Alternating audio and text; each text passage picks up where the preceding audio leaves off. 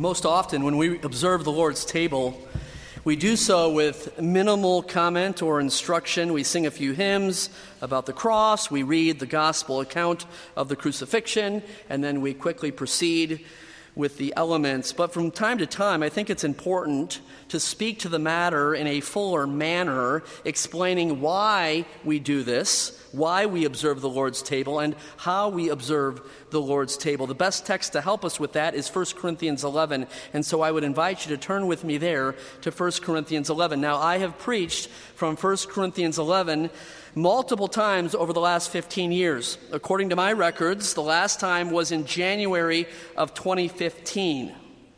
Does anybody remember that occasion, January of 2015? Does anyone remember what I preached last Sunday night? I wasn't here last Sunday night.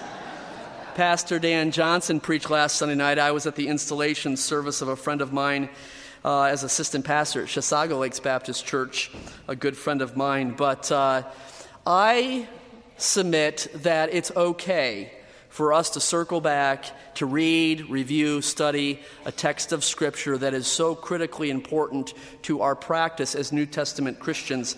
And so in preparation for our coming to the table this evening, I invite you to join me again in 1 Corinthians 11.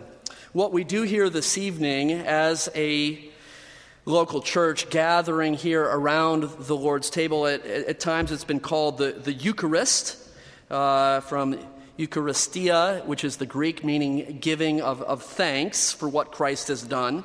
Other times it's been called a sacrament, an outward visible sign of an inward spiritual grace. It's been called a memorial. It's observed as a memory of Christ. It's been called a feast, a reference to the accompanying Jewish Passover meal. It's been called communion, for in this we commune with Christ. And it's been called the ordinance because our Lord Jesus Christ ordained this to be a perpetual practice for his disciples until the day he returns.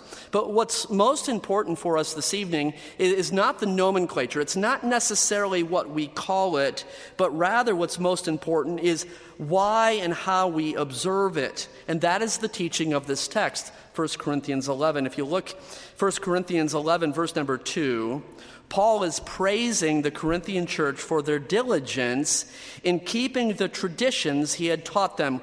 1 Corinthians 11, verse 2, "Now I praise you, brethren, that you remember me in all things and keep the traditions just as I delivered them to you." The traditions meaning the teachings. Paul is praising them for following after what he had taught them. However, if you look ahead to verse 17, he does not praise them. "Now in giving these instructions, I do not praise you." Look ahead to the latter part of verse 22. "What shall I say to you? Shall I praise you in this? I do not praise you."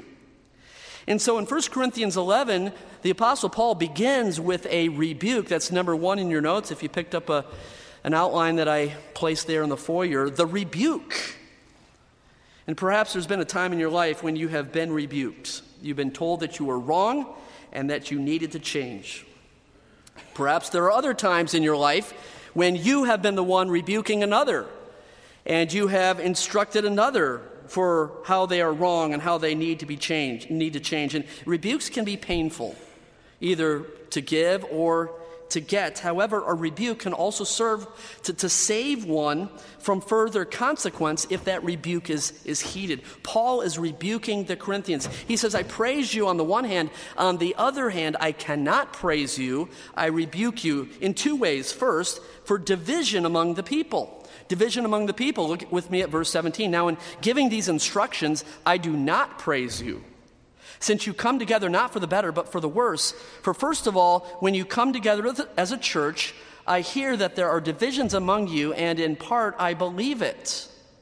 For there must also be factions among you, that those who are approved may be recognized among you." So Paul is addressing divisions. Now, Paul first addressed divisions in the church of Corinth earlier on in this letter, for the people had different loyalties to different personalities. Some were saying, "I'm of Paul," others, "I'm of Apollos," and there was envy and strife and divisions among them, and Paul rebuked them in chapter 3, calling them carnal and baby Christians. But their divisions were not simply disruptive, they were destructive. which is why Paul told Titus to reject a factious man after the first and second warning, knowing that such a man is perverted and sinning. And so an early symptom of spiritual sickness in a church is division and dissension and discord within that church. But at the same time, Paul admits that some of the divisions, verse 15 is the word divisions there in my New King James, or factions in verse number 19, are necessary evils because the factions or these divisions were because of heresies among the people. Let's do a quick word study here. In verse 18, where my Bible reads divisions, it's the word schism. And then in verse 19, the word translated in my Bible factions is the word heresy. So there are some schisms because there is some heresy. And those who cause the schism by heresy would be exposed, leaving those approved to be recognized. Think of 2 Timothy 2:15, be diligent to present yourself approved to God. But here's the thing. The heresies in Corinth were not so much heresies of doctrine, but of practice. It wasn't so much a matter of orthodoxy, but of orthopraxy. And it's not necessarily that they believed the wrong thing, but they behaved in the wrong way. Perhaps you've never thought of one's conduct as being heretical or heresy, and that was the nature of this matter. The Corinthians' conduct, their behavior around the Lord's table was heretical. And it was causing divisions, just as their carnality caused divisions back earlier in chapter 3. So Paul rebuked them for the divisions among the people. But secondly, when they gathered together as an assembly, there was digression from the purpose, letter B. There was division among the people. There was also digression from the purpose. Look at verse number 20. Therefore, when you come together in one place, it is not to eat the Lord's Supper, for in eating each one takes his own supper ahead of others, and one is hungry and another is drunk. What? Do you not have houses to eat and drink in? Or do you despise the church of God and shame those who have nothing? What shall I say to you? Shall I praise you in this? I do not praise you. And so the rebuke is for digression from purpose. And it was common for the early believers, the Christians, to eat meals together, perhaps similar to our church picnics or potlucks or fellowship meals. They were called love feasts in the first century. And following each love feast, a church would conclude with an observation or an observance, of the Lord's table memorial. However, in this case, in the Corinthians' case, it became a selfish, gluttonous, drunken occasion.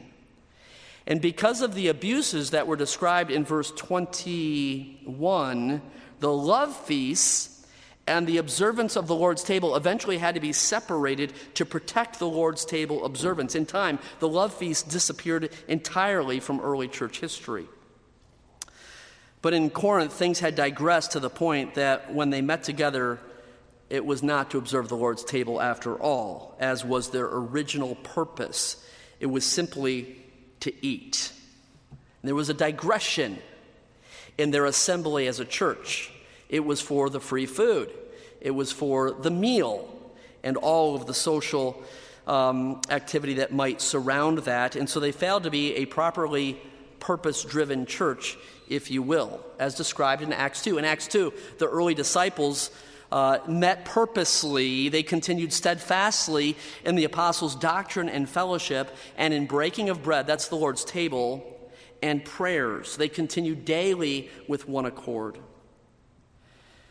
And this is a threat for any church, ours included, that we might digress from our primary purpose as a church if we're not careful. If you look at our administrative calendar as a church, there's a lot going on. In fact, some days I feel like I can hardly keep up with all of the activity that is happening as a church, a school, as a seminary. We have services and ceremonies, but do we ever lack the reality? Or perhaps we have forms and functions, but do we ever lack the substance? And we too are in perpetual danger of forgetting our purpose for assembly. We're not a country club. We're not a social club. We're not a restaurant. We're not a YMCA, right? You see where I'm going with this. And none of our activity is inherently wrong, but it can eclipse our primary purpose for gathering. And so Paul rebuked the Corinthians for digressing in their observance of the Lord's table. For that reason, he rebuked them. Number one, the rebuke. Number two, there is the remembrance in verses 23 through 25. And of course, this is most familiar to us. 1 Corinthians 11, 23 to 25. For I read these verses on each occasion when we observe the Lord's table. Paul says in verse 23, "For I received from the Lord that which I also delivered to you, that the Lord Jesus, on the same night in which he was betrayed, took bread, and when he had given thanks, he broke it and said, 'Take, eat. This is my body, which is broken for you. Do this in remembrance of me.'" This is the remembrance, verse 25. "In the same manner, he also took the cup after supper, saying, 'This cup is the new covenant in my blood. This do as often as you drink it in remembrance of me.'" Conservative scholars agree that 1 Corinthians was probably written before any of the Gospels, with maybe the exception of the Gospel of Mark. But if that's true, if Paul wrote this letter to the Corinthians before the Gospel accounts, then this is the first biblical record of Jesus' last Passover supper with his disciples. And Paul's instructions here are the first biblical institution of the Lord's table observance as we know it. Of course, you're familiar that at that last Passover meal with his disciples, Jesus was doing a couple things. He was first, letter A, he was interpreting something old. Interpreting something old, letter A. The original Passover meal that was observed by the children of Israel included a lamb, unleavened bread, leaven being a picture of sin, and wine. The Passover meal observed by the Hebrews ever since Exodus, their exodus from Egypt, was to be a remembrance of their exodus, of their deliverance from slavery and bondage in Egypt. Listen as I read to you from Exodus chapter 12. "So you shall observe the feast of unleavened bread, for on this same day I have brought your armies out of the land of Egypt. Therefore you shall observe this day throughout your generations as an everlasting ordinance. And you shall observe this thing as an ordinance for you and your sons forever. It shall come to pass when you come to the land which the Lord will give you, just as he promised, the promised land, that you shall keep this service. And it shall be when your children say to you, 'What do you mean by this service?' that you shall say, 'It is the Passover sacrifice of the Lord, who passed over the houses of the children of Israel in Egypt when he struck the Egyptians and delivered our households.'" And so since that time, the Hebrew people, the Jews, have observed the Passover feast in this way. I've copied for you there in the back of your notes what John MacArthur has written in describing the Passover meal. The Passover meal began with the hosts pronouncing a blessing over the first cup of red wine and passing to the others present. 4 cups of wine were passed around during the meal. After the first cup was drunk, bitter herbs dipped in a fruit sauce were eaten, and a message was given on the meaning of Passover. Then the first part of a hymn, the Hallel, which means praise, it's related to hallelujah, praise the Lord, Hallel Yah, or praise Yahweh, was sung. The Hallel comprised of Psalm 113 to 118, and the first part sung was usually 113 or 113 and 14. After the second cup was passed, the host would break and pass around the unleavened bread without yeast, which represents sin in the Scriptures. Then the meal proper, which consisted of roasted sacrificial lamb, was eaten.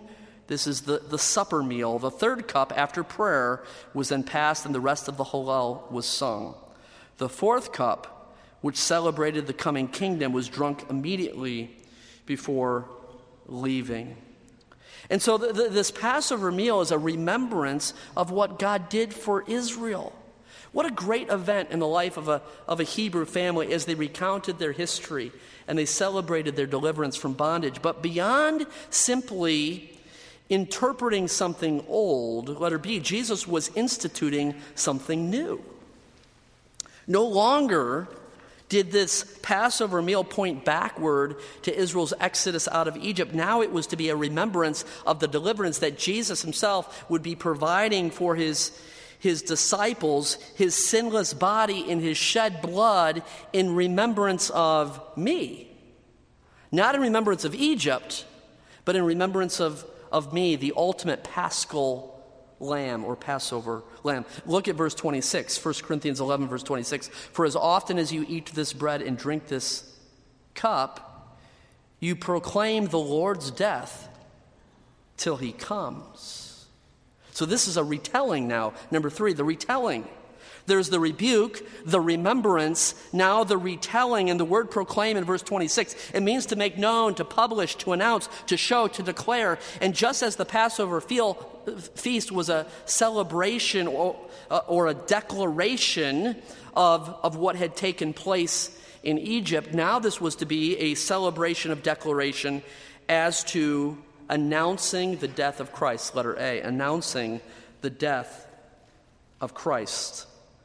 The retelling beginning with the announcing the death of Christ. And so what we do here, church, in a moment, is we observe the Lord's table. It's not a dirge, it's a declaration.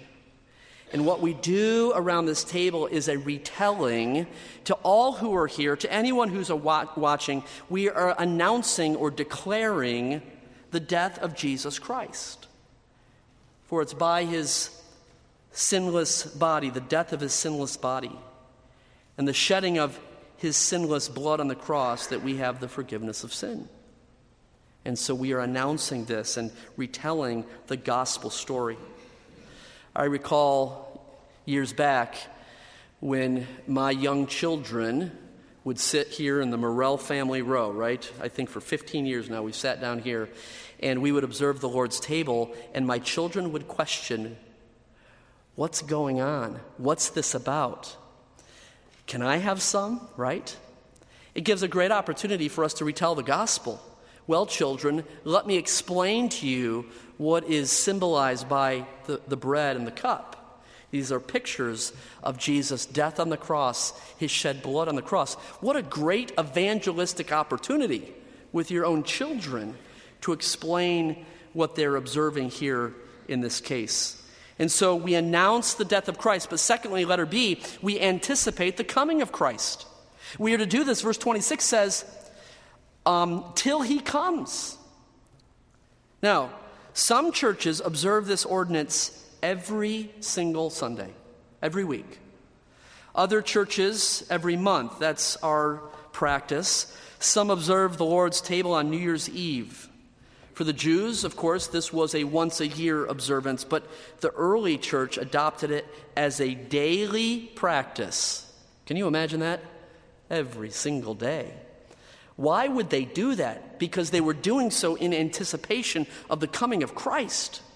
And it could be even today. The principle is, as often as you do it till he comes. It anticipates the coming of Christ. And so our retelling looks back to the cross. It looks forward to Christ's return. Look at verse 27. Therefore, whoever eats this bread and drinks of this cup of the Lord in an unworthy manner will be guilty of the body and blood of the Lord. But let a man examine himself, and so let him eat of the bread and drink of the cup. For he who eats and drinks in an unworthy manner eats and drinks judgment to himself, not discerning the Lord's body. For this reason, many are weak and sick among you, and many sleep. Paul gave a rebuke. Paul identified the remembrance. Number 3, the retelling. Number 4, the repentance. The Lord's table observance demands a necessary examination of ourselves so that we do not participate in an unworthy manner, but rather that we repent of sin that we might be harboring, hiding in our lives. So what does this mean? In the context, specifically, most specifically, context is king. We look to the context. Paul is addressing division among the people in verses 18 to 20, and a digression from their purpose in verses 20 to 22. And so most specifically, the unworthy manner of coming to the table was the Corinthians in their division and in their digression, as I'm calling it. But additionally, we could extend this self-examination to many other areas of harbored or hidden sin. And so let me offer you a few suggestions. What about this evening, as we're here together as a church, about to go to the table, what about hypocrisy? What about honoring the Lord with our lips while denying him with our lives? That's coming to the table in an unworthy manner. What about a spirit of bitterness or hatred toward one another? Jesus explained in Matthew chapter 5, before there is spiritual worship or spiritual service that takes place, leave your gift at the altar, go and be reconciled to your brother, then come again. Maybe this evening you don't know Jesus Christ as your personal Savior. Maybe you have not received him by faith alone, trusting him for the forgiveness of your sin and everlasting life. Perhaps you have refused to obey him in believer's baptism, as Jesus has commanded us to be baptized in testimony of our salvation. Participation here this evening at this table would be an unworthy manner. The religious ritual or the simple motion and the tradition. Maybe for you there's another area of specific disobedience. Maybe you've disobeyed in a sin of the Spirit. Nobody knows. Nobody's observed or seen your manner of life, but it would render you unworthy. There are many ways in which we can approach the table unworthily, and so examine yourself. It's personal and it's private, but you have an occasion between you and the Lord for repentance, confession, and forsaking of sin, repenting from that with the promise that if we confess our sins, he's faithful and just to forgive our sins and to cleanse us from all unrighteousness. Now, to add balance to our understanding of what's being taught here, be careful that as we come to the table that this observance is not a scheduled confession where we ask, now let me think, what sin have I committed in the last month since my last confession at the Lord's table? Paul is simply demanding an acute awareness because of what we are doing here. And the danger is the chastening of the Lord. Look at verse number 29. For he who eats and drinks in an unworthy manner eats and drinks judgment to himself, not discerning the Lord's body. Now, the word should be judgment there, or chastening, not damnation. The King James Version renders it damnation, which is unfortunate because the word is krima, which means the discipline of the saved. At the end of verse 32 is the word katakrima, which describes the condemnation of the lost. Romans 8 verse 1 says there is no condemnation, katakrima, to those who are in Christ Jesus. And so the consequence of unworthy participation is not the eternal damnation or condemnation of the unsaved. Rather, it's the judgment or the chastening of the saved by God. And Paul alludes to that chastening even being physical illness or sleep or even death. And so the solution for us is twofold. First, letter A, there's self-judgment in verse 31. For if we would judge ourselves, we would not be judged. Okay? And then secondly, the solution or the alternative is God's judgment. Verse 32, letter B, is God's judgment. Verse 32, but when we are judged, we are chastened by the Lord that we may not be condemned. That's the katakrima. That's the damnation of the unsaved with the world. So judgment or chastening is a work of God that keeps us from damnation or condemnation with the world. Again, turn your notes over here, and John MacArthur helps us in understanding this concept. He says, God sends individual chastening to punish offenders back toward righteous behavior. And he sends death to some in the church to encourage those who remain to choose holiness rather than sin. Even if the Lord were to strike us dead for profaning his table, it would be to discipline us, to keep us from being condemned. The thought is powerful. We are kept from condemnation not only by decree but also by divine intervention. God chastens us to keep us from falling from salvation and will even take our life if need be before that could happen. Folks, that's heavy. In fact, it almost sounds heretical. It's so heavy. But in preparation to come to the table, it's critical and crucial. And may God forgive us for the times that we have casually approached this ordinance. Verse 33, therefore, my brethren, when you come together to eat, wait for one another. Have you ever watched our deacons serve us at our observance of the Lord's table? They serve the bread and the cup. They're all lined up. They sit here on the front row, and they stand up at the same time, and they sit down at the same time, and they march back and forward, and it's quite the ceremony. Why all of the order? We do things decently and in order, lest we minimize the significance of what we do, and we do things decently and in order to be deliberate about this memorial, lest it be a free-for-all, a first come, first served, and the selfish people get what they need, and the slow people are left with the leftovers. That's why we do this in such an orderly fashion. Verse 34, but if anyone is hungry, let him eat at home, lest you come together for judgments. And the rest I will set in order, Paul says to the Corinthians, when I come. And from verses 33 and 34, you might just fill in number 5, relationships.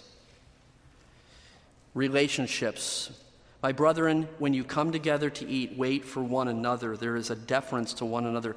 It's a simple thing, Corinthians. Wait for one another. Be patient. Defer to one another. So much of our Christian practice is about one another, and in this way we mirror the character of Christ from Philippians 2. Let nothing be done through selfish ambition or conceit, but in lowliness of mind let each esteem others better than himself. Let each of you look out not only for your own interests, but also for the interests of others. Let this mind be in you, which was also in Christ Jesus. And so in a moment, as we sing a hymn and we come to the table, let our mind be upon Jesus Christ and his death on the cross, as if we were standing there beneath the cross, that we might see Jesus in his sacrifice on the cross, and that we might adopt his mind.